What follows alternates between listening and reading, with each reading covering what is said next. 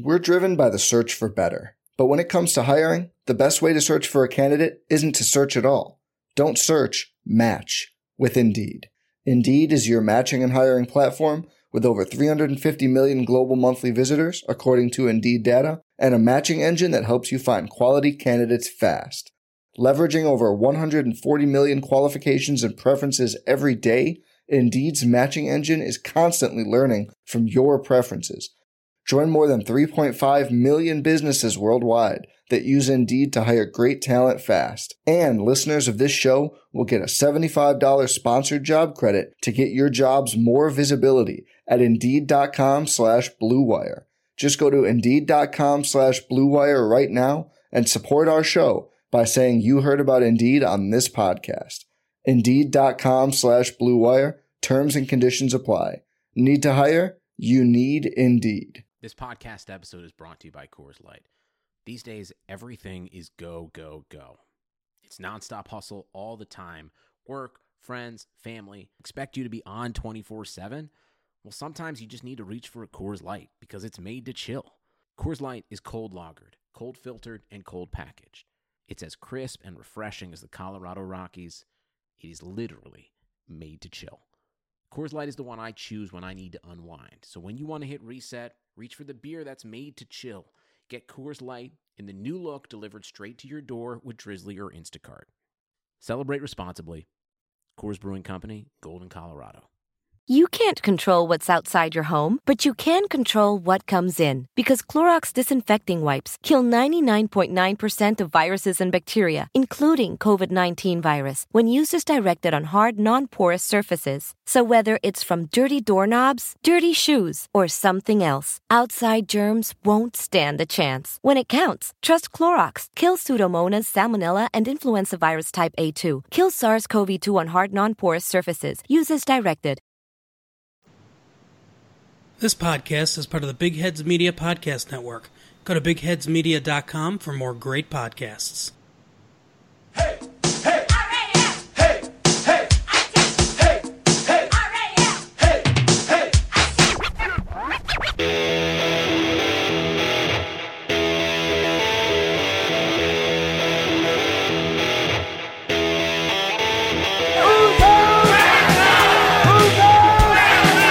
There's only one thing you can say.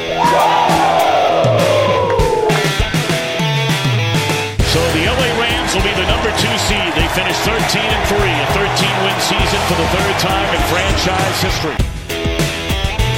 I've been dreaming this my whole life. This don't have you. Yeah. It's time to put in the work. Yeah. Every man gonna dominate. Offense, defense, special teams. Let's go. What are we talking about? Greg Zuerlein sends the Rams to the Super Bowl. LA will play for the Lombardi.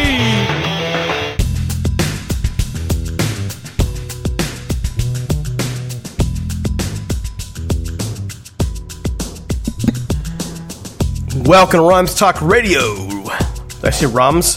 It's that kind of night. I'm sitting here eating some ice cream with Steve Goldstein. Not together, we're in different places. Covering the first round of the draft pick. First round of the draft, jeez. I'm a train wreck already, man. Been a rush getting together. Can't get the words straight, Steve. Is it the nerves? Is it the draft overall? What is it? I think you need to stretch the tongue out a little bit and maybe do some exercises. Right? But I think you'll be fine. I think you'll kill it the rest of the way.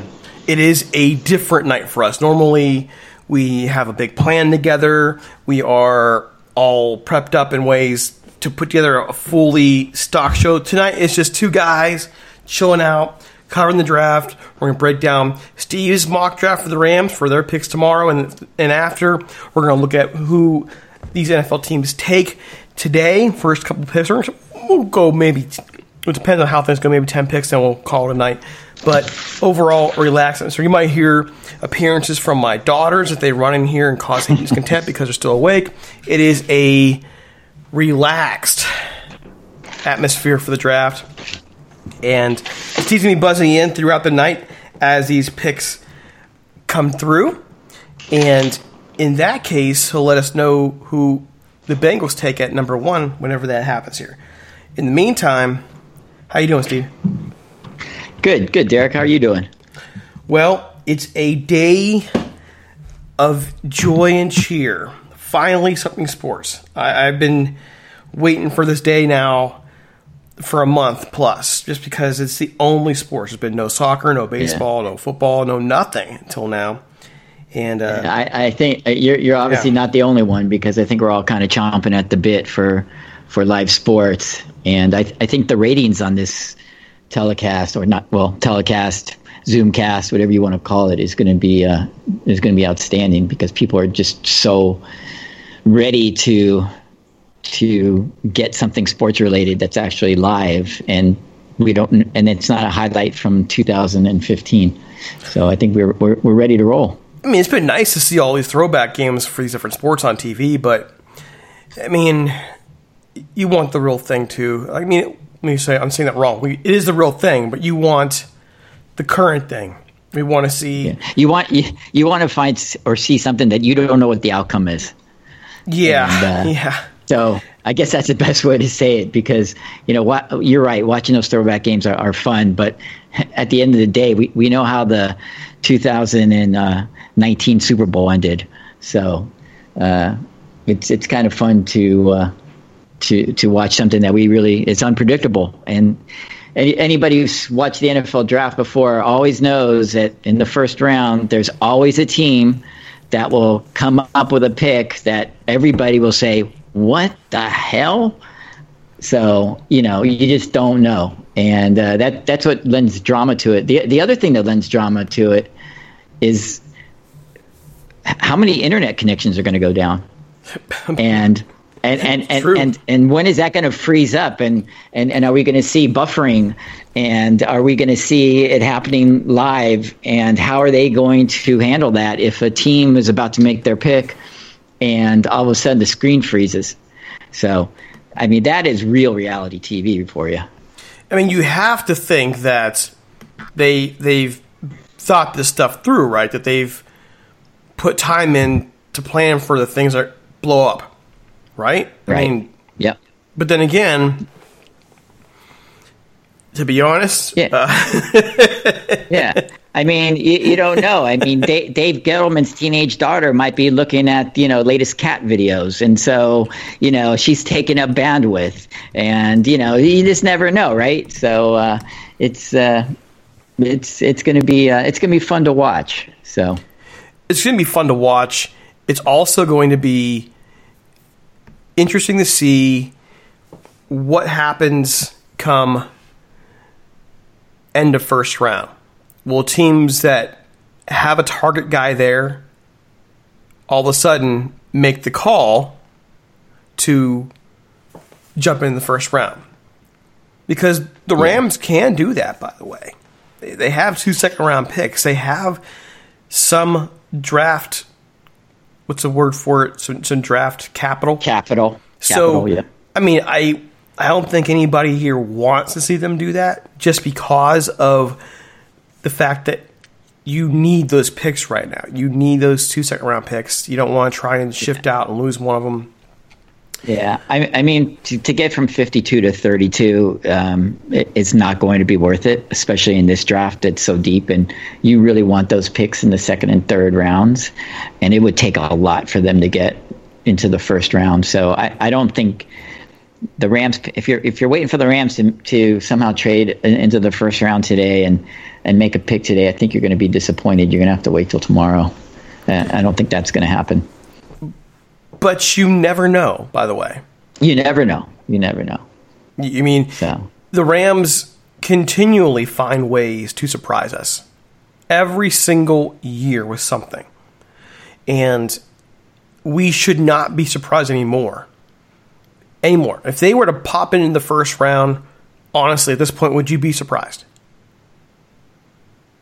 If the Rams traded up into the first round? Would you be surprised? Surprised? You probably wouldn't hear me on the podcast because I would have been passed out on the floor. So that would be the end of the podcast. You shouldn't be surprised. There is no. You should not be surprised. Not only would I be surprised, I would be shocked where they'd have to bring the paddles out for me to bring me back. There is no way they are trading. There is no way No way. Listen, you might as well go out and get a lottery ticket right now. I'm not saying they are. I'm not saying they are, and I'm not advocating for them doing that. What I am saying is that should it really, would it surprise you? I guess so. It shouldn't surprise you because we're talking about a guy who traded 2 first-round picks for Jalen Ramsey. We're talking about a guy who's traded picks for Sammy Watkins and traded picks for Marcus Peters and Aqib Talib. It should never surprise us. But that kind of underscores the fact that Les Snead doesn't really like the first round. I don't know if you saw his. They did something yesterday where he spoke to J.B. Long, and Serena Morales is the local Rams reporter here, and they asked him about not having a first round pick for this year and previous years, and he made the comment, "The first round is for amateurs," which I thought was a great comment. So no, he is not trading into the first round. He's shown the success that he's had with the 2nd through 5th rounds. They've had really a high hit rate on those picks, and I think, especially like I said before, with the draft being as deep as it is in a lot of positions, not just wide receiver but other positions as well, that your value is really going to come in those mid rounds, or at least after the first day.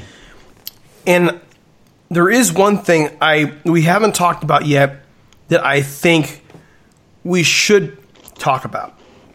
It's a factor that I don't think folks would really think about on first glance. And that is this. The Rams, in their first draft with Les Snead and Sean McVay, they zeroed in on the Senior Bowl guys. They got a bunch of really intelligent football players. Guys who were going to put in the time, the homework. They're going to learn the system.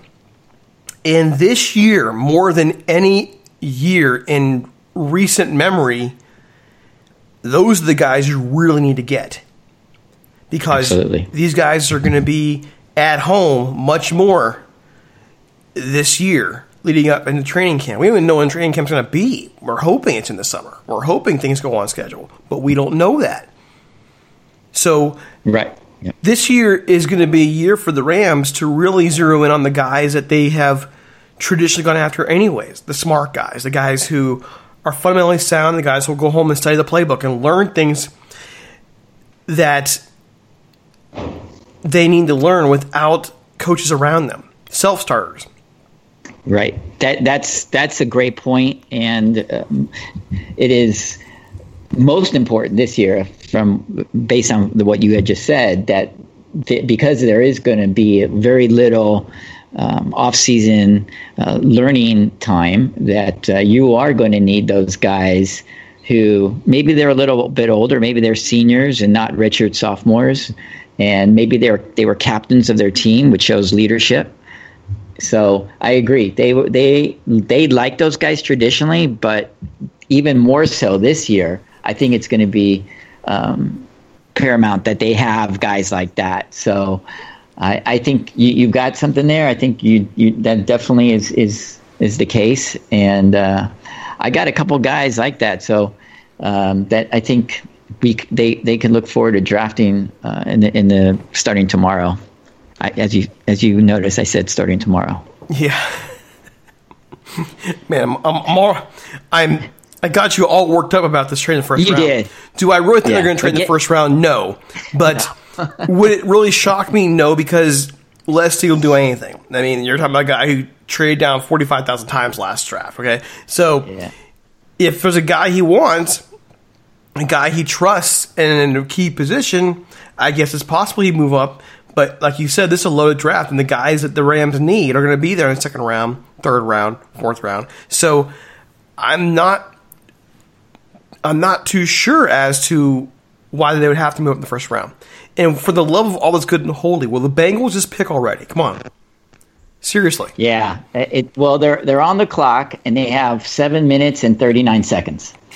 So, I mean, I don't know. I mean, they're going to try to drag it out, obviously, for the television value of it. Mel Kiper's doing his thing.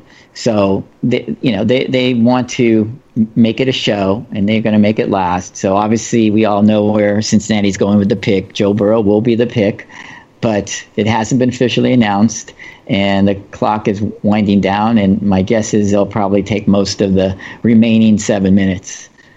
So we'll see. I think the draft is for me is not going to start till the third pick, because I think Washington is locked into that second pick. They've resisted, from all the reports, they've resisted any type of trade into the second pick. So I think your guy from the Ohio State University, is probably going to go with that second pick. But that's kind of where we are right now. I'm going to be doing a lot of talking early here, because Burrow's a former Buckeye and young former Buckeye. I have a lot to say about them. And Zach Taylor out there in Cincinnati being there will be interesting as well. I guess it's irritating to me that you have to have a 20-minute lead-in for the draft. Like, 5-minute fine. Broadcast starts at 8. Talk for your 5 minutes. Get all the yucks out. Okay? And get in the freaking draft already. People have been waiting for this for months, and you're going to tick off viewers. Come on. Yeah, they're just trying to draw it out, and first of all, they need it to last at least 3 hours, because that's what it's scheduled for. So they need it to last, and they like the drama. And right now, they know they're the only show in town, right? There are casual football fans who would never watch the draft, who have probably never watched the draft in their life, that are turning into ABC. It's on a national network, not just a cable ESPN and NFL network, but it's actually on ABC as well.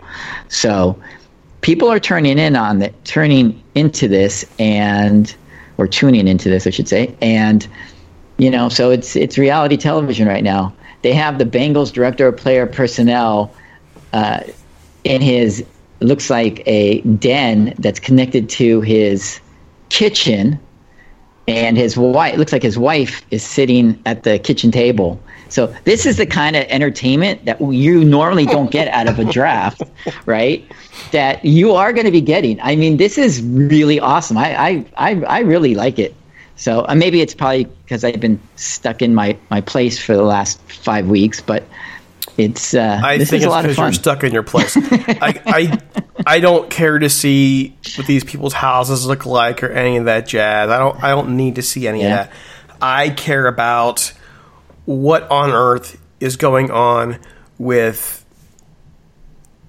the draft, what's going on with the teams, with the players, what moves are being made. But most importantly, I care about just happening. I don't need the pomp and circumstance at this point.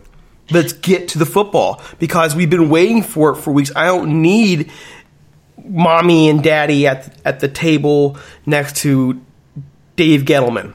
Okay, when their pick comes, fine, pay them there. Then I'm here to see the draft. I'm here to. You're not really a huggy feely type of guy, are you? I am, but. In a normal situation, this is not normal. You're talking about a viewership and listenership that's been living off of recordings in old historical games for the past month and a half, and you want the draft. It's time to make it happen. Right, make your frickin' pick already. Let's talk about Joe Burrow. But reports. There's 3 minutes. 3 minutes and 12 seconds left. But getting back to my other point is, you do have a lot of people who are watching this that do care about those backstories.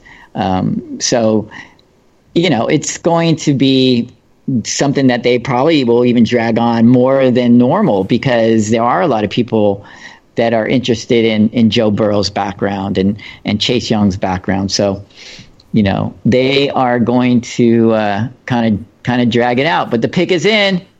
The pick is in. Right.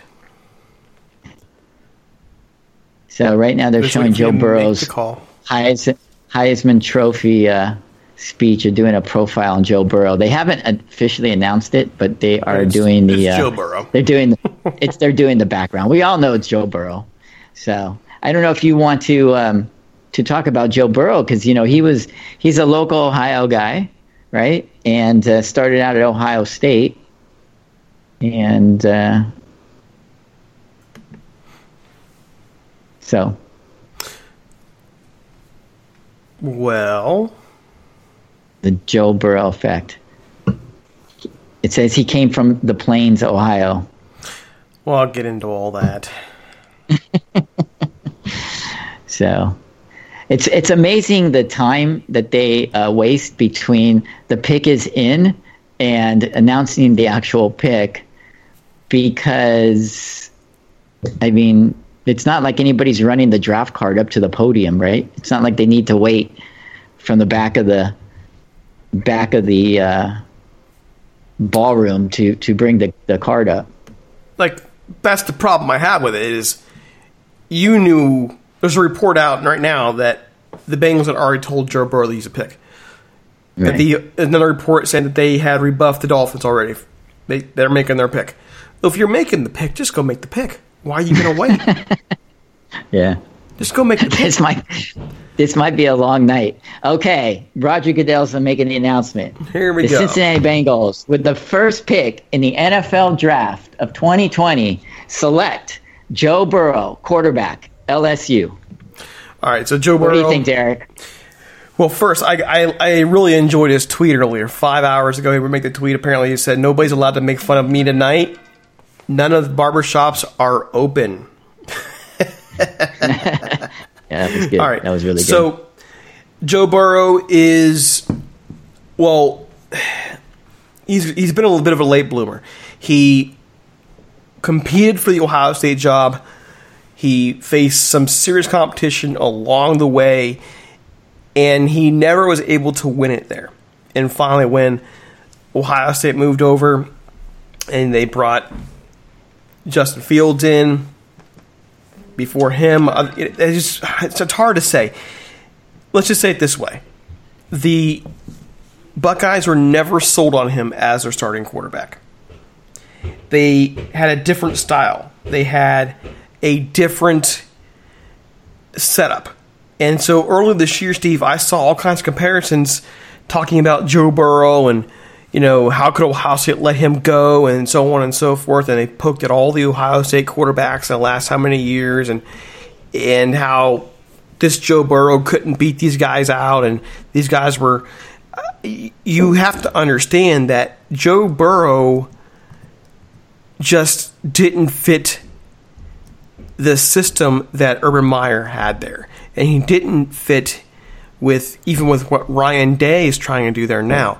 So people who look at Joe Burrow's career and think, well, he only had one good year in college. Okay, that's true. But understand, he never really had the full shot at Ohio State because they relied on a different guy. Justin Fields this last year. Before that, you're talking about a first-round pick last year. Who was he? Do you remember who he was? Dwayne Haskins.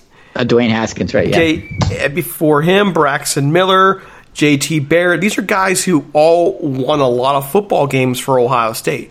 And they all had the ability to run in some kind of way. Joe Burrow is more of a pocket guy. But what is different about Joe Burrow was he did have good instincts. He's very much a team player. And you'll notice he's really never bad-mouthed Ohio State on the way out. He's been an Ohio guy. It makes a lot of sense for me that the Bengals would take him. He knows the fan base. He knows the region. He knows the culture. And Zach Taylor happens to be a quarterback's guy. We know because he coached our quarterback. I think it's a very good pick for them. The one concern I would have is this, and I just argued against it, is he really only did have one good year in college. So Right. if the Bengals are going to expect him to come in right away and lead this team into the playoffs, I would say that's just not going to happen. He needs time to develop more. He did not get the reps in college, but do I believe he will be a solid starter in the league? Yeah, he's got the attitude for it. I think he's got a good mind for it. I just think that he needs to be in the right position. I think Cincinnati happens to be the right position. Yeah, I mean, you make all good points. I think he's definitely in the right system. You talked about Zach Taylor being a quarterback's coach, and I don't know, we can't call him a guru yet. I think he's too young to be a guru. But Burrow, like you said, is only a 1-year full-time starter. But actually, he played last year, though, right? The year before he played at LSU. He played at LSU. He played at LSU in 2018 as well, but didn't really have obviously the success. So he's got 2 years in that system. I mean, the things I do really like about him is he seems like he has really good pocket presence. And I love the way he steps up into the pocket. I love the way he keeps 2 hands on the ball, by the way, which is something our quarterback can learn from. He's very good with his ball security. He seems like he's a very accurate passer. Now, all this being said, he doesn't have the greatest arm in the world. Okay, he's had some great receivers at LSU that you could say have made him look better than he really is. I don't know that's the case because you see all the dimes that he drops, and he really is a really accurate quarterback. But they do have some great receivers. The best receiver in the country last year is not even in this draft just this year. He'll be drafted next year. He's from LSU, and so he's worked with some really, really good players, and he's had. He also had the best offensive line in college football last year. There's 3 guys that are going to be drafted from LSU's offensive line starting tomorrow, and all 3 of them will probably go on the second day of the draft. I mean, that's how good they were in the offensive line, and their center Cushenberry might actually get drafted today. So, he's had the luxury of having a great offensive line. He's got a running back that I love for our team. That he had there in Clyde Edwards-Helaire.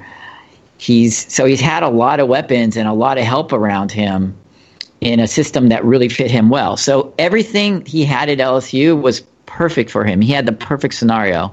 So, I agree with you. I don't think any expectations for 2020 for him to lead them to the playoffs, I think is a little bit those expectations are probably not valid, but I think he is a good, very, very good quarterback who could be a really, really good quarterback and worthy of the number 1 overall pick. But from the Bengals' perspective, there was no other choice.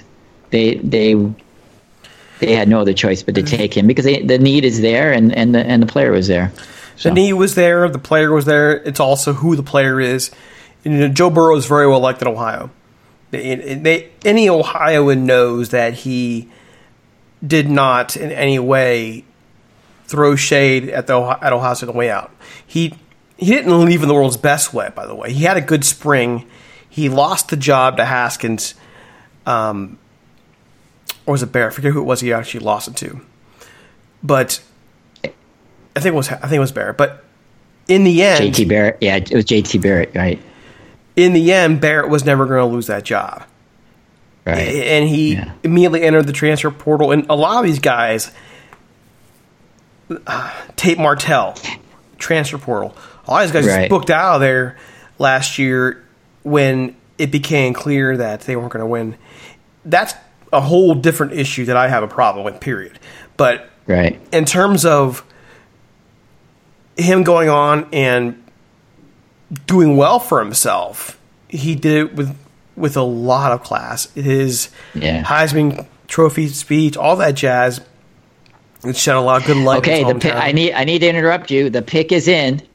With the second pick in the 2000 NFL Draft, the Washington Redskins select Chase Young, defensive end, Ohio State. So we're saying Ohio State here. So I mean, go with what I know, I guess. So that actually links up because you mentioned Joe Burrow being good in the pocket. Okay, well, he was lining up against guys like a Bosa. Both Bosas, right? In practice. Right. The Ohio State used to be known for their linebackers. They've been known for their cornerbacks in the past. They're becoming known instead for their pass rushers. Okay, and I don't know if you guys can hear my daughter's going crazy in the background. I'm sorry for that, but that's the life of a live podcast. And she likes her pass rushers. What can you say? I guess so. She's screaming her head off right now. But Chase Young, to me, has the ability to be better than either of the Bosa boys. He has, in my view, more athleticism that will carry him better in certain situations. What concerns me about Chase Young is he really only had, like a Joe Burrow, one really great year. And does he have everything in his toolbox developed yet with that? Because he just jumped in and replaced Nick Bosa. That's what he did. And he probably could have done a little bit better for himself as a professional by staying at Ohio State one extra year if we didn't have this whole pandemic going on. The Redskins, though, in a division with Carson Wentz, with Dak Prescott, they made the smart call here. You need to have a pass rush in the NFL. You must have a pass rush in the NFL. And especially when you're in the NFC. In the NFC, you have guys who will make plays from the quarterback position, from Drew Brees on down. You got to have someone get after people, and Chase Young's your guy. His athleticism will carry him a long way. If he picks up more and more in terms of the full fundamentals, this guy is going to be great for him. I mean, he will be great in the NFL. I think he has, again, the potential to be better than the Bosa boys. And the Bosa boys are pretty freaking good. Yeah. Well, you saw what Nick did for the 49ers last year as a rookie. And he really, a pass rusher like that makes your whole defense better. So it makes your secondary better. It makes your linebackers better. It just makes your whole defense better. And that's why pass rushers are at such a premium to get. And that's why they get paid the money they get paid. So I agree with you in the sense that he has that potential, which is crazy considering you had all those guys at Ohio State. So it's kind of crazy the talent they had at Ohio State. But to have a guy like Chase Young to say this guy could be better than arguably two of the top 5 pass rushers, because Nick and Joey Bosa arguably are 2 of the 5 top pass rushers in the NFL. And to say that this guy could possibly be better than both of them is really high praise. And I don't disagree with it, by the way. I don't. So it just kind of underscores what the talent they had at Ohio State. But yeah, Chase Young is a freak. I mean, physically, you look at the game tape on him and how often he's in the backfield. I mean, he was spending more time in opposing backfields than the team's own running back sometimes.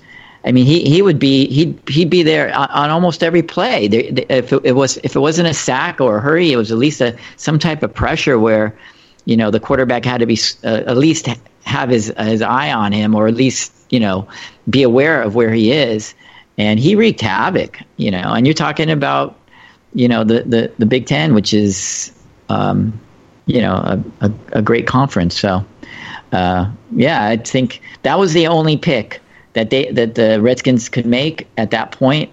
They obviously turned down other trade offers from what everybody was saying. There were trade offers from Miami and the Chargers, but they wanted to stay at number 2, and they did. Now, this is where the draft starts for me, which is interesting because the pick is now in. The Lions are making the pick, and it says the pick is in. So I don't know if it's going to be – it sounds like it's not going to be a trade, which I am a little bit shocked at. But I think if it's not a trade, I think the Lions are going to go Isaiah Simmons. But let's see. The pick is in. Detroit selects Jeff Okudah, cornerback, Ohio State. Man, your Buckeyes are on a roll. What's up with this? Oh my goodness! The deck is stacked with Buckeyes. It is, and I knew this was going to be a good draft for Ohio State. I will say this, Okudah is the real deal. He will do very well in the NFL. I know you mentioned Simmons. There are other options for Detroit, but they just lost Darius Slay. They traded him away. And here's his replacement right away in Okudah. And Okudah actually has more developing to do.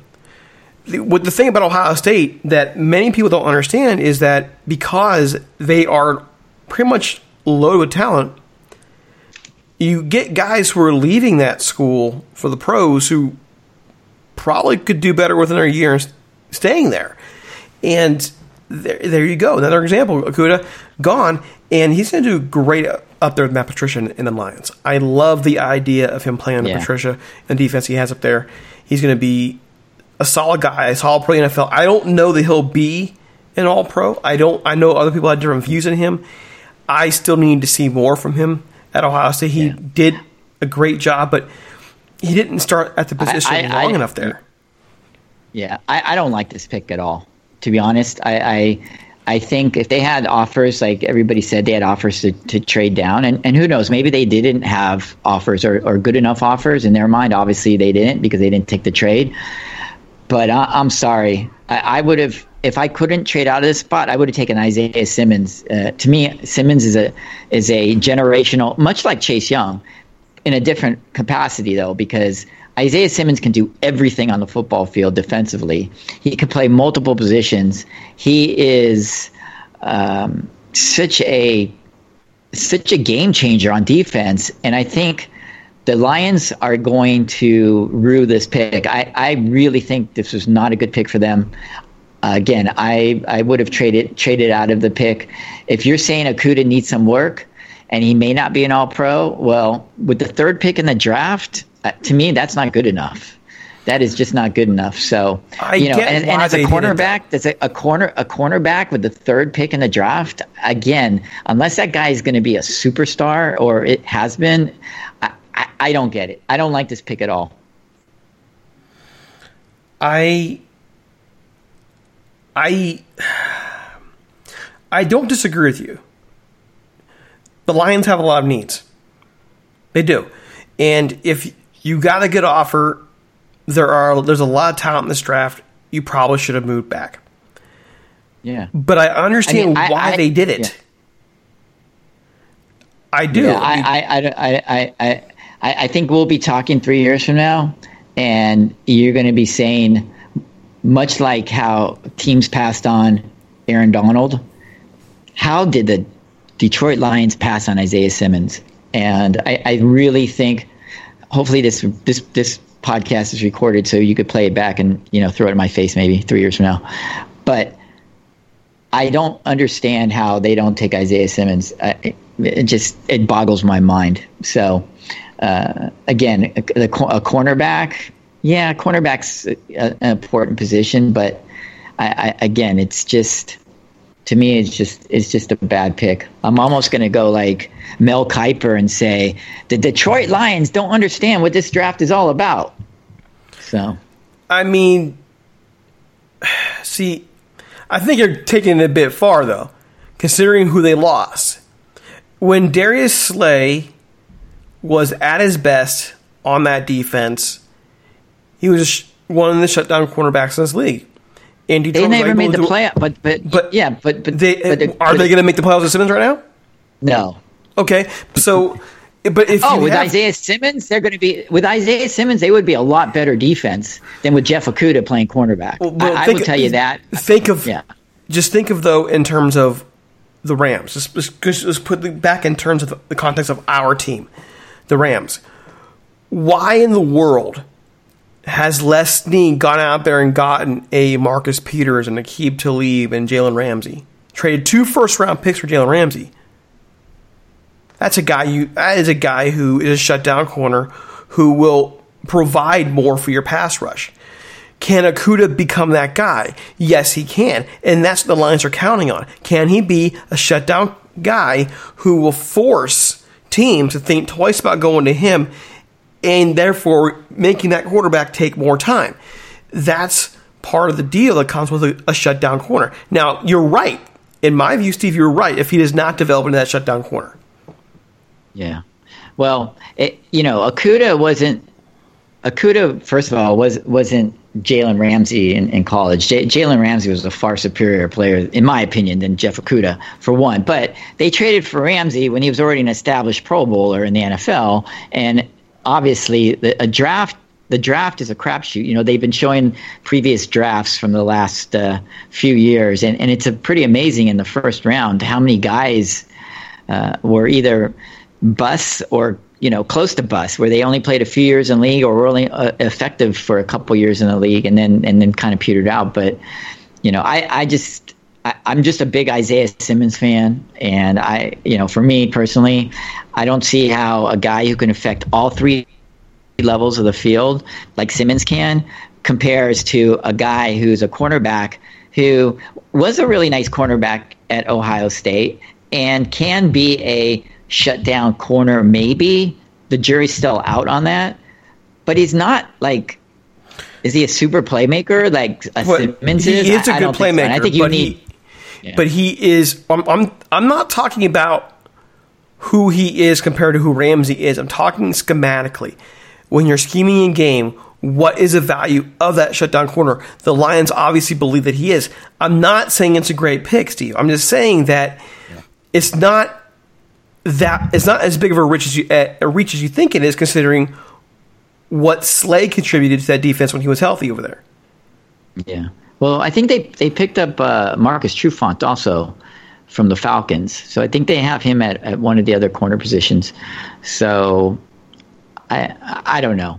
The other thing for me is if you could trade out of a pick, and as we say this, the Giants pick is in, but if you could trade out of a pick and accumulate more picks, to your point, they need a lot of help. The Lions need a lot of help. Why not, in a draft that's deep like this, accumulate some draft picks where, they conceivably, if they were getting offers from the Dolphins and the Chargers who were coming up to get a quarterback, conceivably they could have moved back 2-3 spots, picked up an extra 2 or 3, and still gotten Okudah, right? So, and I don't disagree. That's kind of where I come from that. So I don't disagree. If you can trade out, I am surprised. Yeah, I'm surprised the Giants have made the pick too. So this is kind of shocking to me that the Giants have made the pick and they haven't traded back, but we'll see. But there might not be really a need for teams to trade back or teams to trade up for that matter, because it's a deep draft. It's not top heavy to the point where you can't get somebody in 10 and 15.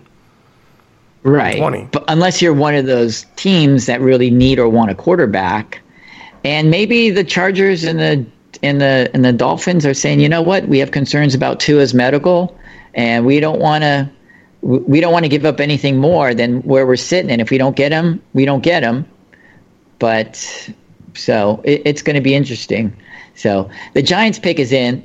So I think the Giants should go Isaiah Simmons, even though their need is on offense, an offensive tackle to protect Daniel Jones. But I really think Isaiah Simmons should be the pick here. I will stay on the Isaiah Simmons train until he is picked. But apparently, we will see the Giants general manager, Dave Gettleman, is in his home office surrounded by throw pillows and a towel that says New York Giants Pride. So he's got a big screen TV that's literally 2 feet from him. So I don't know how that's going to work out by the end of the night. So just waiting for the pick to come across. Yeah, it's like I said, it's pretty amazing that they tell you the pick is in, and then they take up all this time. So here's a point that I want just kind of top off the Ohio State thing. I'm kind of going through the whole latest tweets on Twitter. There's some funny ones here. We should read them. Kaylee Whitehead at Kaylee Whitehead. I got to interrupt. The New York Giants, with the 4th selection, select Andrew Thomas, offensive tackle, Georgia.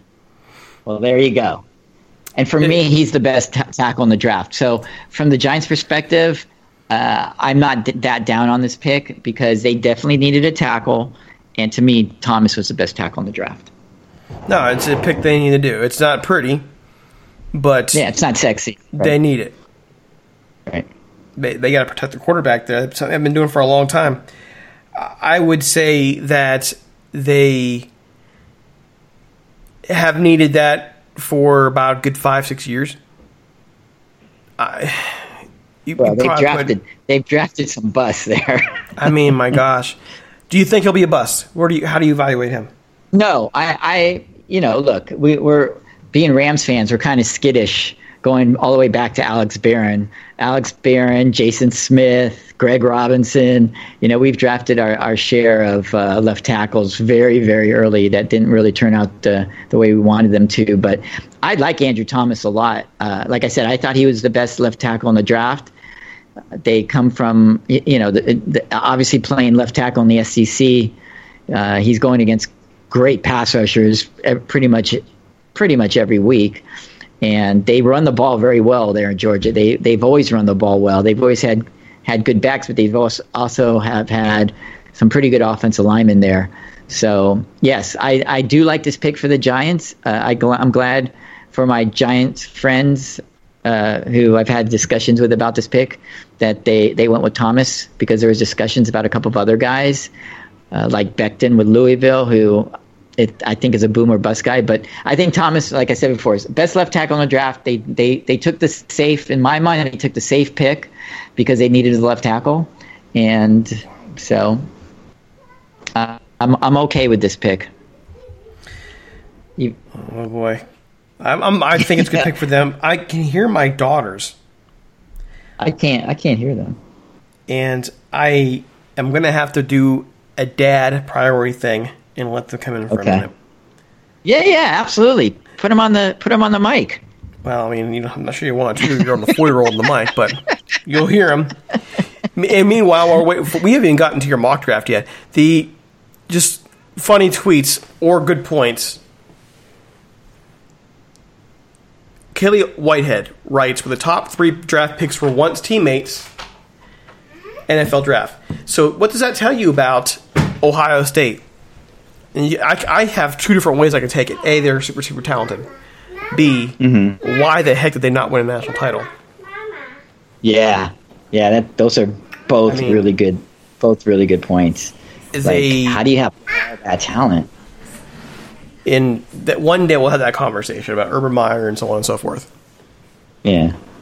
So that talent is pretty incredible when it comes to the NFL. And if you look at all the guys in the NFL that were former Buckeyes, so both little girls are here now. They've hopped into the room for the NFL draft special for Rams Talk Radio. How about that? So they came over to say hello. Then they're over there on the floor just. I'm sorry. What are their names? So Sierra, say hello to Steve and the Rams Talk Radio audience. Go ahead and say hello. Hi. That's it. Hey, Sierra. What's your favorite football team? Rams. Good answer. That's taught you well. How old are you, Sierra? You want to know how old you are? How old are you? 4 years old. Okay, so you're 4 years old. Wow. And one more time, and my other girl's saying eat. One more time, tell people, say it with me, go Rams. Ready? 1, 2, 3. Go Rams. There we go. Go Rams. Perfect. So, I love the enthusiasm. Yeah. might have a future podcast. It's so funny. we might have. We think we might have a future in podcasting. Sierra, what do you think? Yeah. Okay. And then I want Alyssa. Alyssa, you want to say hello? Say hello in the microphone. Hi. Say hi. Hi, Alyssa. And how old are you? Hi.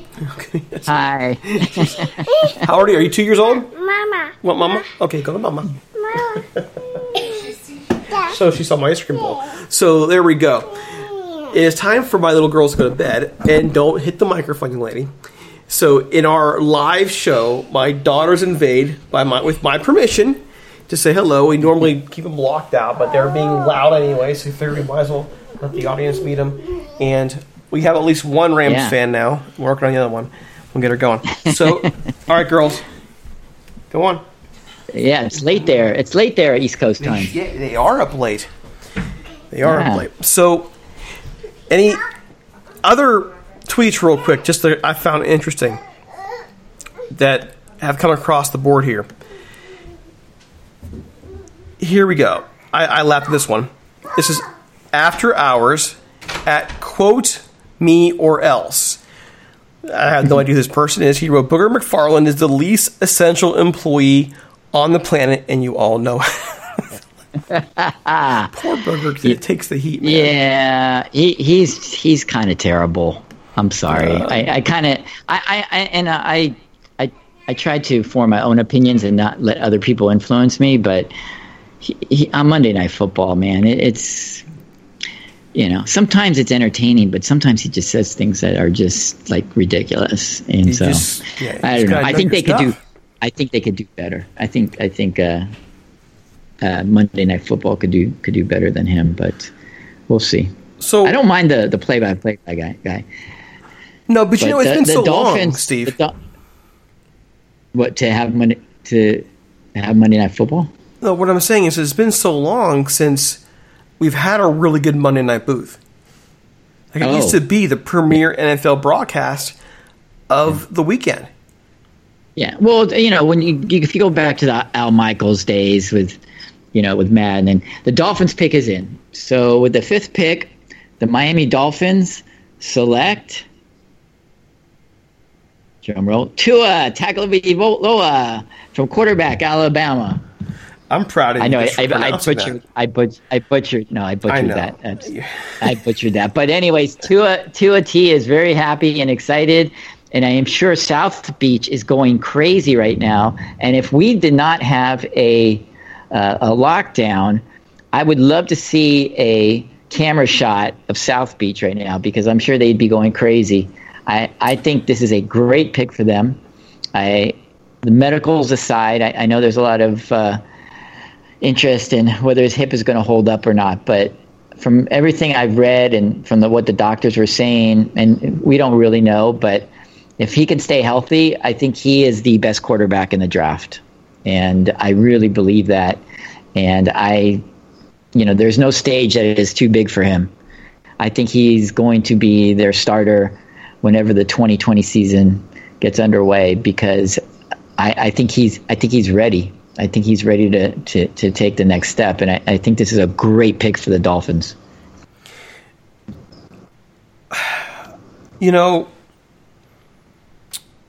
I disagree.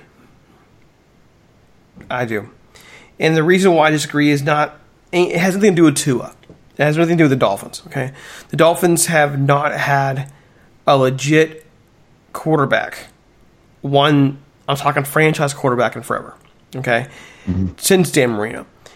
And you've spent the last how many years now compiling draft picks and selling off your capital to try and be there for this loaded 2020 draft. You take the best guy in terms of performance, but the one guy that we're going to question more than anything about whether or not he'll stay healthy for a career. You need this guy to be a hit. You need to land this pick. You cannot in any way fail here if you're the Dolphins. Other teams can get away with it because they have talent elsewhere. Miami's been essentially rebuilding for this draft alone. They unloaded pretty much everybody that had value in preparation for this draft. And this is a starting point. Tua's injury concerns to me are legitimate concerns, and I hope that none of the concerns I'm expressing, Steve, ever matter. I hope that I'm dead wrong and he has a wonderful career. But in terms of everything Miami did to get to this point, it's a problem. Well, yeah, I will disagree, because I think if you don't have a quarterback, you're not going anywhere. And I think, obviously, the quarterback position in football is the most important position there is. More important than a middle linebacker, more important than a left tackle, more important than a running back, more important than a shutdown corner is the quarterback. You need to have a quarterback. If you don't have one, your franchise has zero chance, not zero, has a very small chance of succeeding and winning a Super Bowl, and history has pretty much shown that. So I love this pick for Miami. Miami needed a quarterback. They think obviously that for the 5th pick in the draft, they think his medicals are fine. They had to take a chance. You know, sometimes you have to sometimes in life you just have to take a chance. And because of, you know, where we are in the situation that we're in now, they weren't able to, you know, do a complete medical with their own doctors. But I'm sure they had their own doctors look at all the scans, and they were satisfied enough to say, hey, you know, even if he gives us 6 years, we're good with it. Or 5 years. What, you know, the rookie contract is 5 years in the first round because they'll have that additional year. So even if he gives us 5 years, we're okay with that. So, you know, they also have 2 other picks in the first round too. So they're going to get him some help. They'll probably get him a left tackle. You know, they'll probably get him a running back. So I think it's a great pick for the Dolphins. And any of my friends who are Dolphins fans, I'm very happy for you. And that's fine. This is not one of those cases where I think your point is horribly wrong. I just look at it and go, in the Dolphins-specific situation, you can't afford to mess this up. You need to have the guy whose health is clear. But for all we know, maybe they try to move up and get Burrow, for example. Maybe they try to move up and get that pick for him, and they weren't able to. I just wouldn't be willing to risk my franchise's future on a guy with those injury concerns when I've been putting together everything for this particular draft. Like I said, it's different if, let's just say you're the Rams in 2016. The Rams had talent there already. They just needed to get over the hump. Honestly, they needed to get over the hump. Jared Goff's sitting there. We could argue that Jared Goff picked her blue in the face, but he's there. You go get him. You have other pieces there. That's not the case in Miami. And therefore, you can't afford to be wrong. The quarterback is the most important position. That's why you have to get it right. And that's my concern. But it doesn't matter. Now, he's gone, he's taken, and we still have not gotten to your mock draft. So as we're waiting for... the Charger... Right, the Chargers pick is in for the TV, but as we know, there's always a delay, right? So should I give us the first pick at 52 for the Rams? We'll never get there. My first pick is Clyde Edwards-Helaire from LSU, the running back, Joe Burrow's running mate there at LSU. I've watched 3 or 4 games recently of LSU. And every time I see this guy, I'm going to make a comparison. This is, and I'm not saying he's going to be a Hall of Fame running back, and I'm not going to say he's obviously as good as the guy I'm about to mention. But I want to compare a running style, and also in terms of height and weight, because they're very similar height and weight. And that's Barry Sanders. Clyde Edwards-Helaire is 5'7". He's 205 pounds. He's a little bowling ball, but not a bowling ball in terms of a Mark Ingram type. He's a lot quicker. He's got great feet. He is very hard, much like Barry Sanders, to knock off his feet. And I'm going to interrupt myself here in a second because the Chargers select with the 6th pick Justin Herbert, quarterback, Oregon. The Chargers got their quarterback to play in SoFi Stadium. Yay! So that was kind of that was kind of predictable, I think. But you know, credit to the Dolphins and the Chargers. They didn't have to move. They didn't have to give up additional draft capital, and they got their guys. They got the guys they wanted, and obviously the Chargers wanted Herbert over Tua, and because otherwise they probably would have tried to jump over him over Miami, and now they got their guy. So I am not a huge Justin Herbert fan. And I usually love big quarterbacks who can run, who are athletic, in the Josh Kelly type, because he's kind of like a Josh Kelly type clone guy because he is big and and he's also got a lot of athletic ability. But there's something about him. It's just, I don't know that the accuracy is there with him. It may come. He's 6'6". He's a really big quarterback. He's at that limit. 6'6" for me is pretty much the limit of height, because I think once you get into the 6'7", 6'8" foot range, and history has kind of bore this out, I think quarterbacks are less effective. So I don't want to say he's too tall, but he is 6'6" and a quarter. So he's almost, for me, for my taste anyways, almost too tall. But that being said, you know, he's got a lot. He's got some upside to him, and he's a smart kid, and you know, he's athletic. So it might be the pick for the Chargers. He's certainly not better or going to be better than our quarterback, but this is who they got, and I don't know that he'll start his first year. I mean, they have Tyrod Taylor there, who they might want to sit Herbert for a while to see how Tyrod Taylor does. But, you know, they're trying to sell seats in a new stadium, and I don't know that Tyrod Taylor sells seats. So from that perspective, Herbert's going to be the person who sells seats either. Well, he will, in the sense that he's young and he's new, and nobody knows too much about him, and people are going to be anxious to see him. So I think initially, you know, once that all wears off, it's all about winning. But, you know, there you have it. Los Angeles Chargers, Justin Herbert.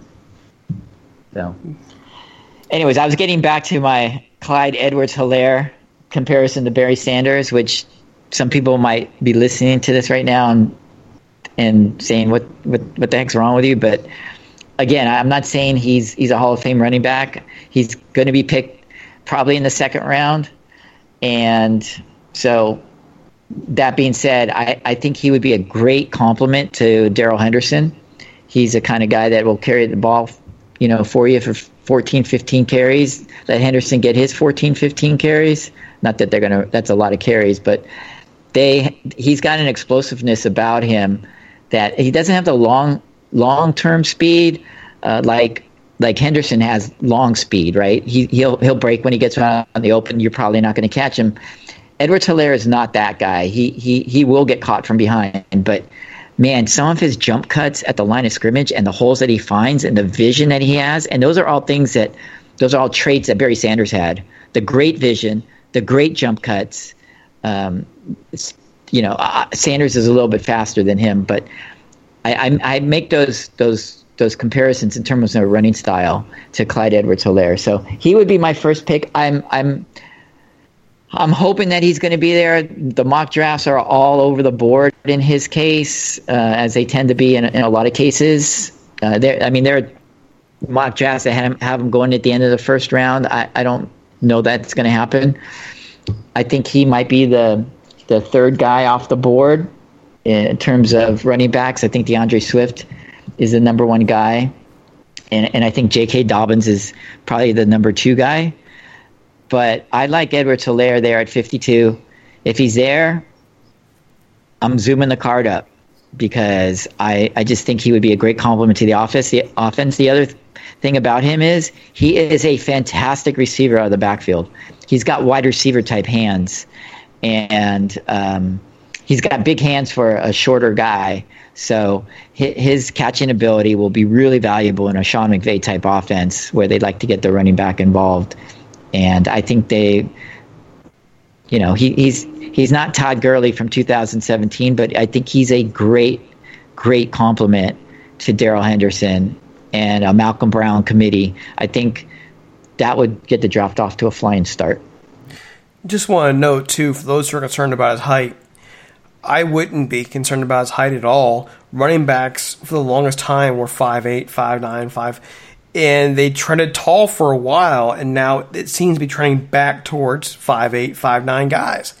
It depends on what you need. And sometimes you need those guys who will stay low to the ground because they're height, who can have that bend to them. They can sneak through holes that these taller guys aren't going to get through. So it's not a bad thing to be a shorter player as a running back. It's not. No, absolutely not. Yeah. No, I mean, and if you think about it, if you go through NFL history, and think about some of the all-time backs, with the exception of a few guys. Eric Dickerson is a taller back. O.J. Simpson was a taller back. But if you go through and you look at guys like Barry Sanders, look at a guy like Emmitt Smith coming out of Florida who ran a very similar time to Clyde Edwards-Helaire, a 4.6, right? And Emmitt Smith fell to the mid-rounds because of that. And he was a shorter guy who, had this choppy running style and look what Emmitt Smith is. So you could argue some of the best backs that ever played the game were shorter guys. So I would love this pick. I don't know that he falls, even if he falls in the second round. The 52 is kind of mid-second round, right? So they'd have to hope and pray that and sweat out Friday early evening, or for you Friday night, that he's still there at 52. But I would love that pick at 52. I don't disagree.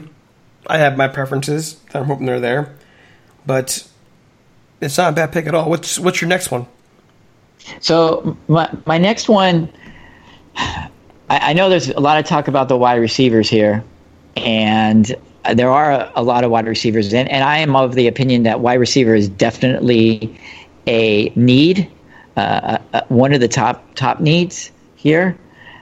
But I really like the linebacker from Texas Tech. I don't know how comfortable I am right now today going in to the season with, and I like Micah Kiser, but you still need another one, right? So I'm not that comfortable with having maybe Trevin Howard or a Kenny Young or a Troy Reader as my every down, or at least, couple downs inside linebacker. Panthers pick. So I'm looking at a guy named Jordan Brooks.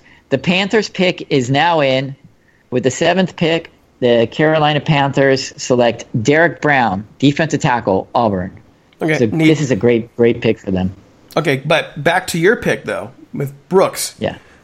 What do you like about him? What is special about him? Brooks he's first of all, he's a 4-year starter at Texas Tech, okay?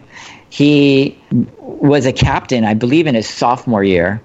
He runs in the 4.5s, the low 4.5s. He's a sideline-to-sideline tackler. He's a sure tackler.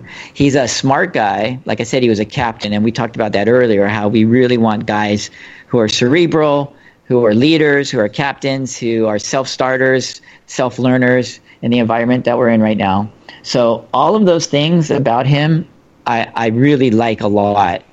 And again, played in a Power 5 conference, had a lot of tackles, a lot of production, and I really like Jordan Brooks at 57.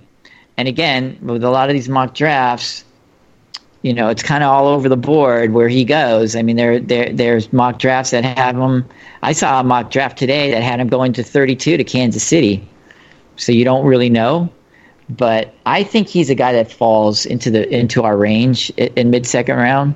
So without trying to have rose-colored glasses for every pick in terms of guys falling, I think there's a really good chance that he's there at 57. So I would take Jordan Brooks from Texas Tech. Why do you think he falls? I think one, the position isn't. You got to understand. Some teams run the 3-4, and some teams run the 4-3, right? Mm-hmm. So sometimes the player, even though he's a really good player, doesn't fit a particular system, right? So, I mean, there's an argument you can make for Brooks that he would fit a 4-3, but I think he's probably better in a 3-4 as an inside linebacker. And again, like I said, he could just cover. He can cover the field. He's pretty good in coverage. But even if you wanted to take him out of in a dime package, where you bring in a guy like Trevin Howard, or you bring in another safety and let Taylor Rapp play down in the box, you could do things like that. But he's too good a talent at 57 in terms of a need that we have at inside linebacker to pass up, in my opinion. So for those reasons, I like him. Now, Arizona's pick is number 8, obviously in the NFC West. So we're interested in this pick. We don't know exactly where they're going to go, but I am going to be upset if they take Isaiah Simmons, because Isaiah Simmons is going to would be in our division for a long time to come, wreaking havoc. And I hoping that is not the pick from a Rams perspective, although for them it would be, in my mind, he's the best guy without a doubt. It's not even close that he's the best guy available. So we'll have to wait on that. So, but yeah, going back to Brooks, I think he would be a plug and play starter from day one. I think you would plug him in along with Micah Kiser as part of your inside linebacking core, and he would be the plug and play starter. And if you found that he wasn't great in pass coverage, you could always sub him out, like I said, in some sub packages. But I really like him a lot, and hoping that he's going to be there. With the 8th pick, the Arizona Cardinals select. Drum roll. Well, it's Isaiah Simmons, outside linebacker, Clemson. We are not happy as Rams fans right now, Derek. This guy's going to wreak havoc. So break it down for us. Isaiah Simmons is that generational, you hear that cliche a lot, right? The generational type player. He was only like a 3-star recruit coming out of high school, but this guy developed into, he played safety at Clemson. He's played all the linebacker spots. He could be a rush defensive end edge type player. He does everything well. And I would say he does everything great, because no matter what you ask him to do, he can do it, because he has that type of athletic ability. He has the smarts. He has the will. He is a guy that is going to be a Brian Urlacher type. You remember when Urlacher came out of school? He was actually a safety at New Mexico, and he quickly became the face of the Bears defense. And Isaiah Simmons is that kind of guy, where he started out as a safety, gained weight, and now he's a tackling machine. They're putting up on the TV 6'3", 5'8", 238. I mean, the guy is a monster. He's all over the field, and he's the kind of guy that affects a game on defense, who could really change a game on defense. So I am not happy about this, Derek. I am really, really not happy that he fell to Arizona. But what are we going to do, right? We're going to have to. And you can do it. This is what it is. But can you? It is. How's your third round look for the Rams? So this is where it gets a little bit more interesting for me, because now with the 84th pick, and again, this is obviously subject to them not trading around and jumping around and acquiring more picks in the top 100. But with the 84th pick, again, this is a guy who 3 weeks ago you saw him in the 4 weeks ago you saw him in the sixth round, 6th round, 180 on some guy's draft board. But I have been watching these Texas games, and I was a big fan of Colin Johnson, who is Johnny Johnson's son, by the way. Colin Johnson is a wide receiver at Texas who will be drafted in this draft as well. He'll probably go in the mid rounds, but I thought he was going to come out last year, and I loved Colin Johnson as a big 6'6", receiver in the red zone. But this is his teammate at Texas. This guy's name is Devin Duvernay. Devin Duvernay was the Texas high school 100-meter sprint champion. Now, this is Texas high school. This is not, Rhode Island high school state champion. This is a guy who can fly. This is a guy who's got what we'll call world-class speed. He ran a 4.38 at the combine, and I heard he wasn't happy about that. So if you look at the film, and again, I've been looking at a lot of ESPNU has been running a lot of the college games from last year, and I've been watching a lot of the Texas games. And if you look at him against LSU, he dominated. And even though his stats are a bit inflated because he led the NCAA with 106 catches, and it's slightly inflated because he caught a lot of like bubble screens, right? One of Sean McVay's favorite plays, the bubble screen to the not the bubble screen. I'm sorry, the wide receiver screen. So he caught a lot. He caught a lot of wide receiver screens, and so that kind of inflated his catch total. But there's a couple things about him. He has tremendous, like unlike Brandon Cooks, because he does catch the ball in the sense that he's got very, very strong hands. He's got really good hands. Arguably, he's got some of the best hands in this draft. Him and Van Jefferson from Florida probably, if you talk or if you look at a lot of the scouting reports, have the two of the best hands in the draft. So not only do you have the combination of speed and the ability to track the football, he made a catch. I think it was either LSU or Oklahoma. I can't remember the team that they were playing, but he made a catch that was very reminiscent of Brandon Cooks' catch over his shoulder in the NFC Championship game. And he makes those types of catches. He's great at tracking the ball. If you saw him at the combine, you saw the same thing, and you see the hands. Sean McVay loves to say the aggressive hands. That's one of his favorite terms. Aggressive hands. He's got aggressive hands, and he's got the speed to go along with it.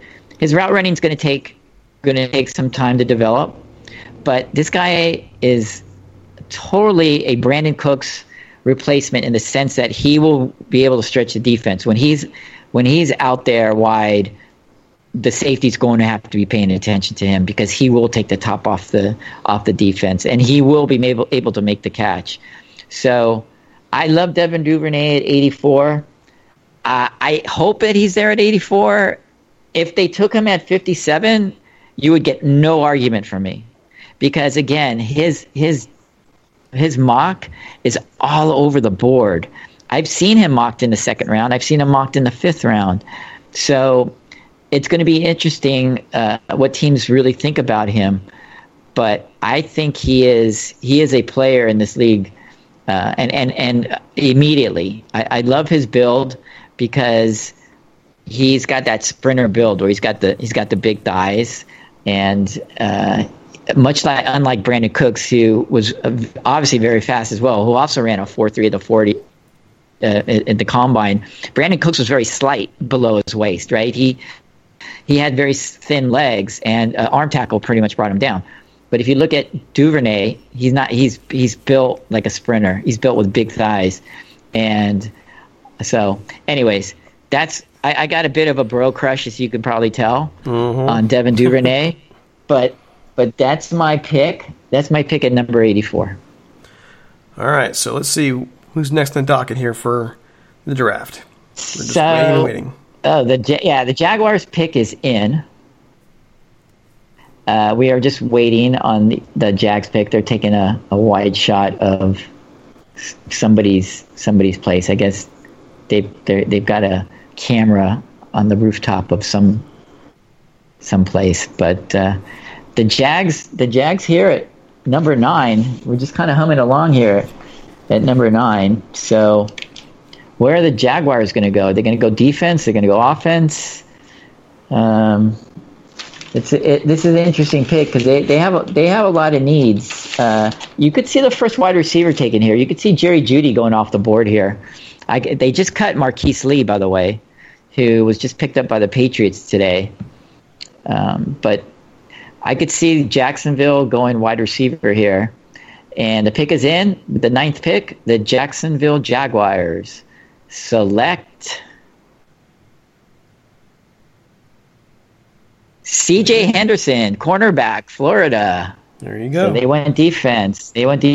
He's pretty much the consensus second best cornerback in the draft behind Okudah. So this is a good pick. I mean, they needed help in a lot of areas. So he's a Florida kid. So he gets to stay in his hometown, in his home state. So C.J. Henderson is a really good player. So the next pick for you for the Rams mock draft. Where are you going here? Now we're humming along here. So we just picked Devin Duvernay at 84, and we're going to go 104 now. And now I think I'm going to edge rusher. And I can't believe that this guy is still there at 104, Derek. I am astounded by the fact that this edge rusher is there at 104. This guy dominated the Senior Bowl. If you had a chance to rewatch or watch the Senior Bowl, he absolutely dominated. He had 3 sacks within about 3 seconds. I exaggerate, but there was like 3 sacks within like 4 plays or 5 plays. He is the all-time sack leader at the University of Utah. He had 30 sacks there, and he is available.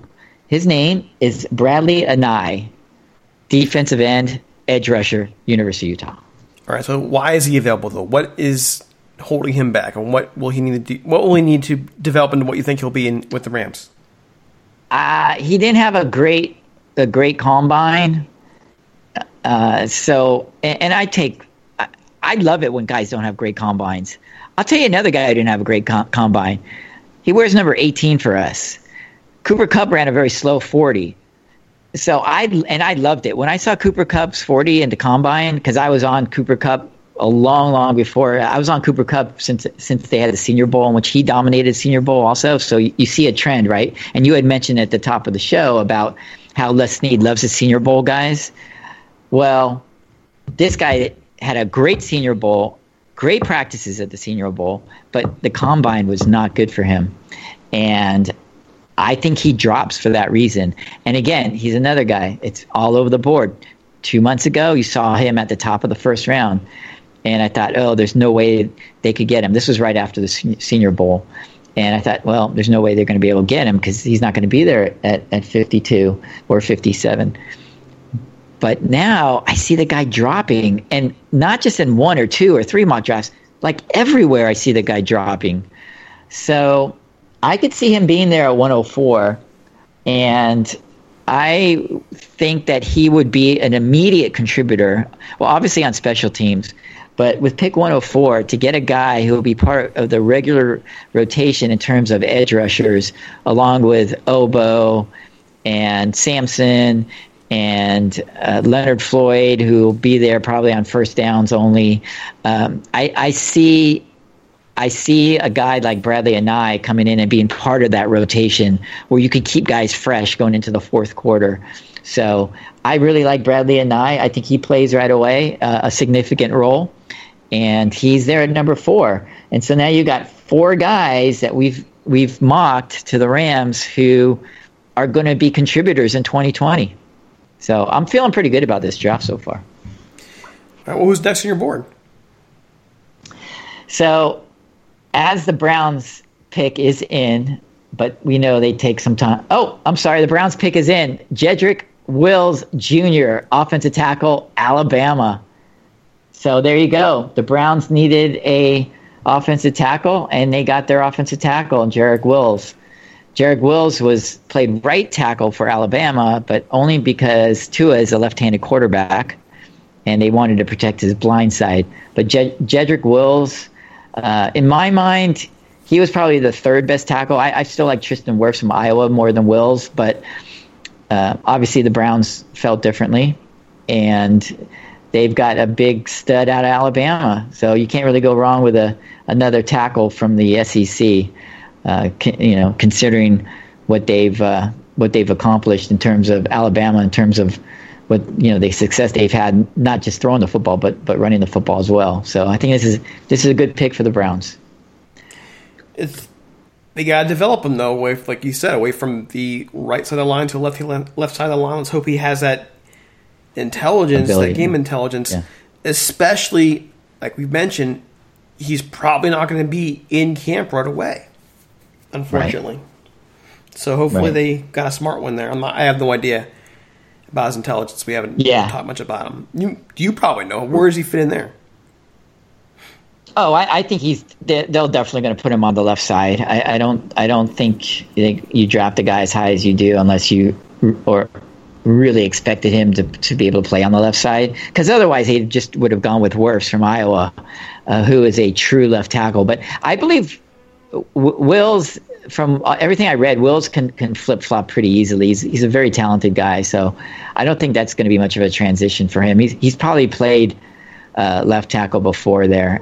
I think it just depends. Like I said, the only reason he was playing right tackle is because Tua is a left-handed quarterback. So I think he should fit in well there. Again, offensive linemen in the top of the first round make me a little skittish because I'm a Rams fan and we've had to deal with our share of busts. But Robinson, Smith, yes, Robinson, Smith, Barron, and they give me flashbacks. So, but anyways, so the Jets are up next. So while we wait on the Jets pick, should we go to pick number 126 for the Rams? Let's finish this thing off. We're running on. We've been here for a long time. Let's knock this baby off the park here.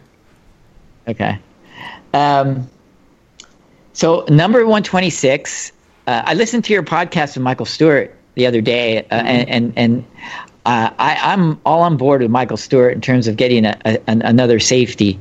I really like to get a guy who could not only play safety but also can have some versatility and maybe play a backup corner role, be good on special teams. I mean, we're talking pick 126, right? So we're already into the fourth round. But at pick 126, I want Kayvon Wallace, a safety out of Clemson.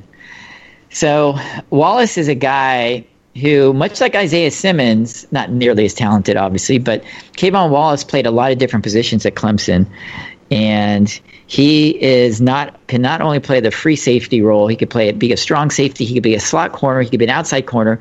He's played basically 5 different secondary roles at Clemson throughout his career there.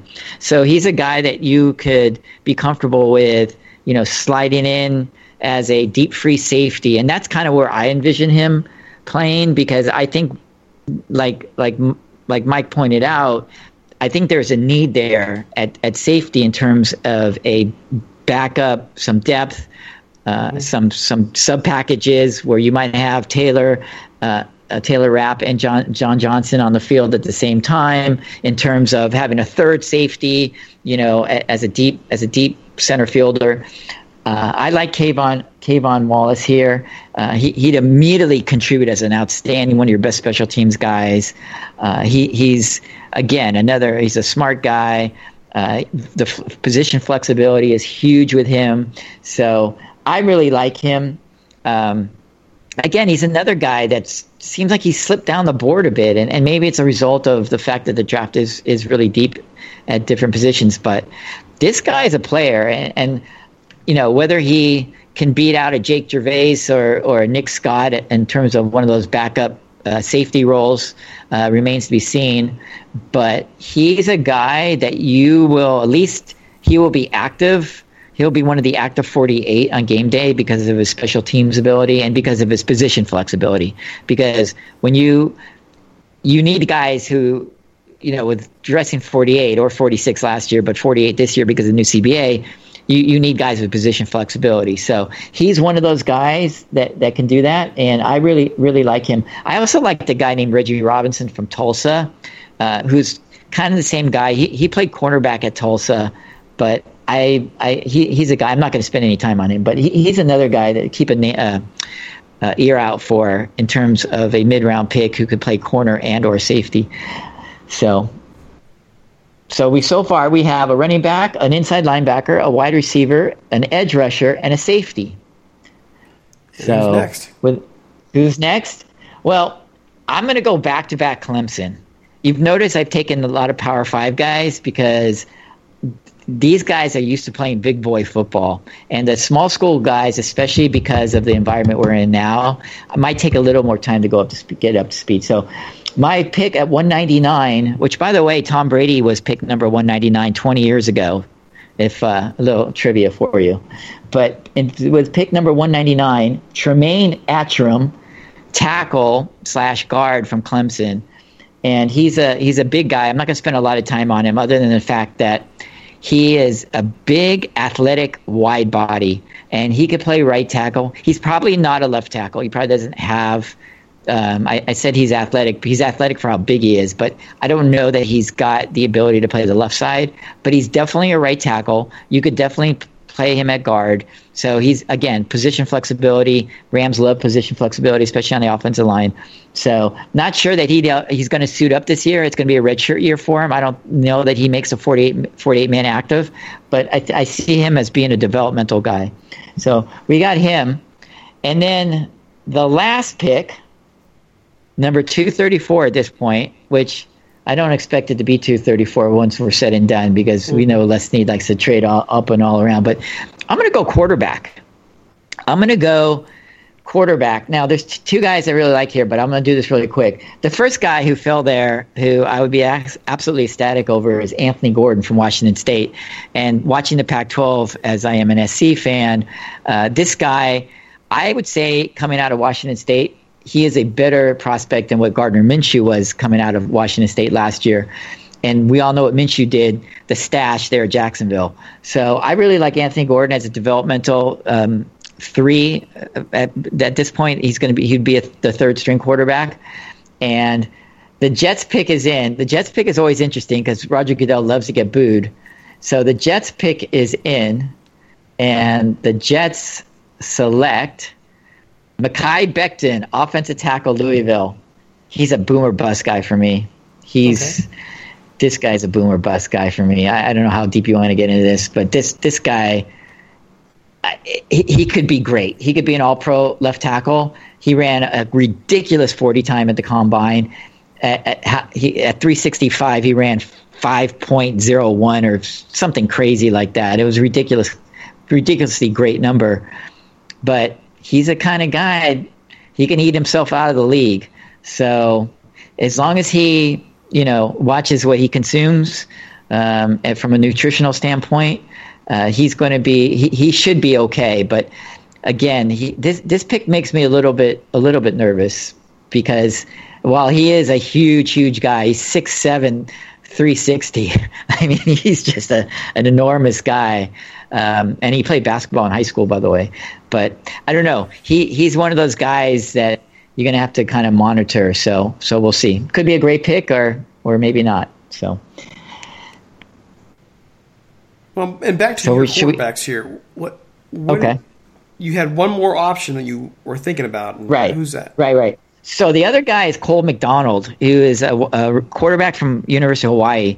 And he's a really super athletic, ran a really good 40 time at the combine, super athletic guy. He needs a lot of work. He's got, sloppy footwork. But, he ran that June Jones offense in Hawaii where they throw the ball a ton.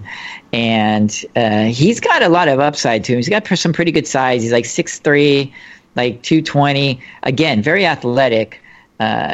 And he's a guy that you can work with. Is he ready to play in the NFL in the next 2 years? Probably not.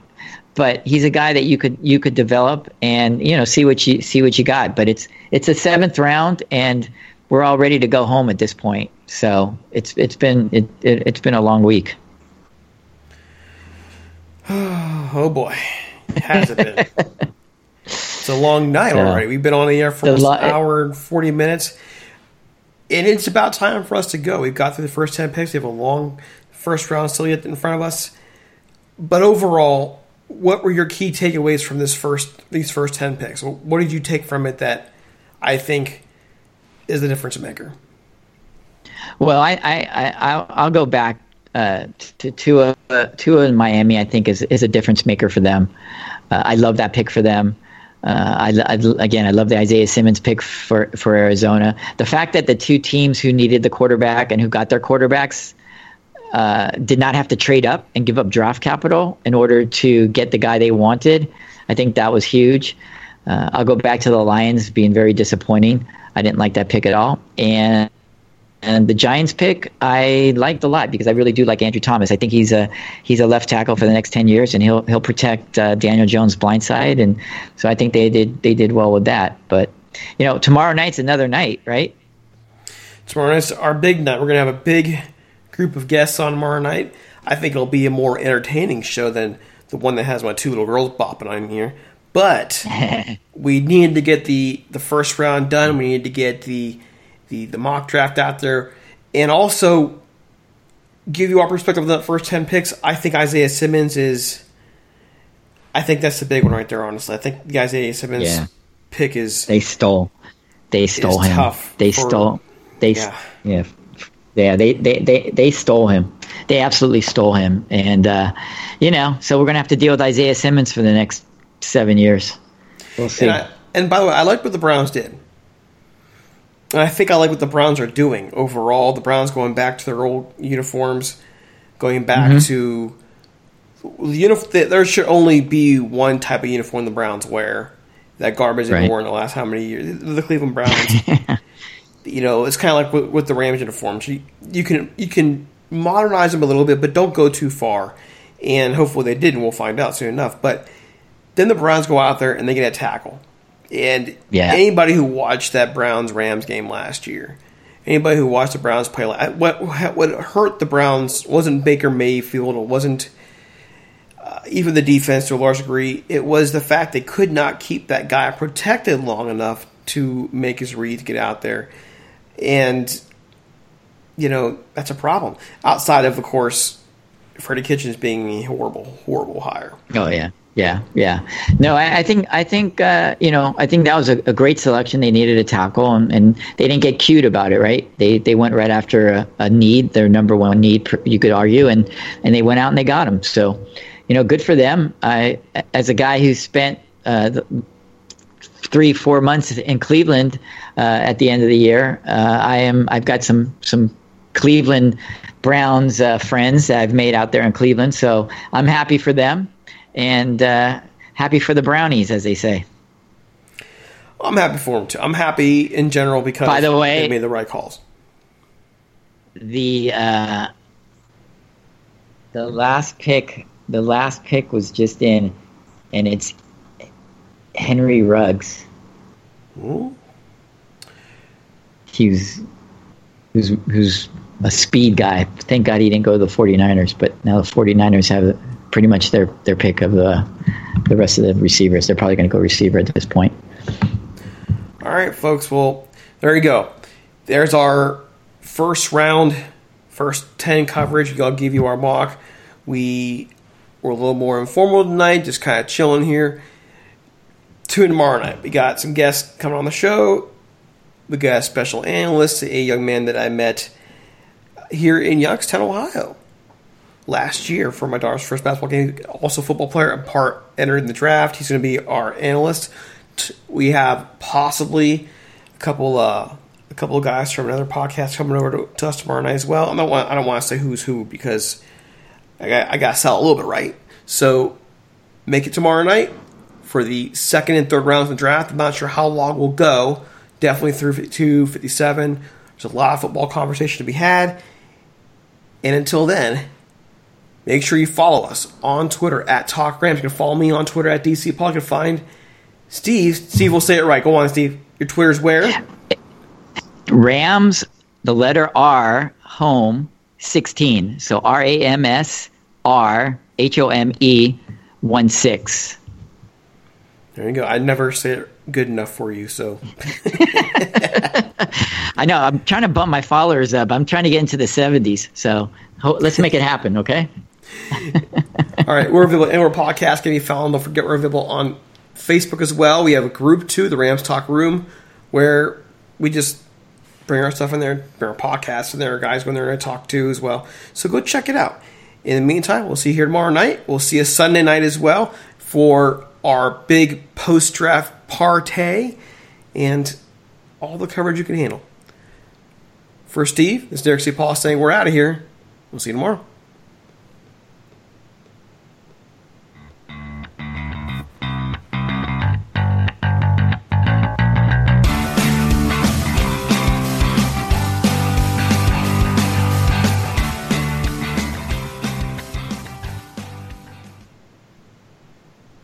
can't control what's outside your home, but you can control what comes in. Because Clorox disinfecting wipes kill 99.9% of viruses and bacteria, including COVID-19 virus, when used as directed on hard, non-porous surfaces. So whether it's from dirty doorknobs, dirty shoes, or something else, outside germs won't stand a chance. When it counts, trust Clorox. Kill Pseudomonas, Salmonella, and influenza virus type A2. Kill SARS-CoV-2 on hard, non-porous surfaces. Use as directed. You can't control what's outside your home, but you can control what comes in. Because Clorox disinfecting wipes kill 99.9% of viruses and bacteria, including COVID-19 virus, when used as directed on hard, non-porous surfaces. So whether it's from dirty doorknobs, dirty shoes, or something else, outside germs won't stand a chance. When it counts, trust Clorox. Kill Pseudomonas, Salmonella, and influenza virus type A2. Kill SARS-CoV-2 on hard, non-porous surfaces. Use as directed. Nobody builds 5G like Verizon builds 5G, because we're the engineers who built the most reliable network in America. And the more you do with 5G, the more building it right matters. The more your network matters. The more Verizon engineers going the extra mile matters. It's us pushing us. It's Verizon versus Verizon. 5G built right from America's most reliable network. Most reliable based on rankings from RootMetrics second half 2020 U.S. report of 3 mobile networks. Results may vary. Award is not an endorsement. I'm Mark Chapman. Welcome to the Planet Premier League podcast. Each week, Cesc Fabregas, Nader Manua and myself talk all things Premier League. As a player, you don't have time to talk. No. You don't have time to make a plan. You just need to deal with wave after wave after wave. We watched Coach Carter and he said, afterwards, the game's just about doing this for your teammates. And I remember looking around halfway through the film and half the squad was asleep. Planet Premier League. Listen wherever you get your podcasts.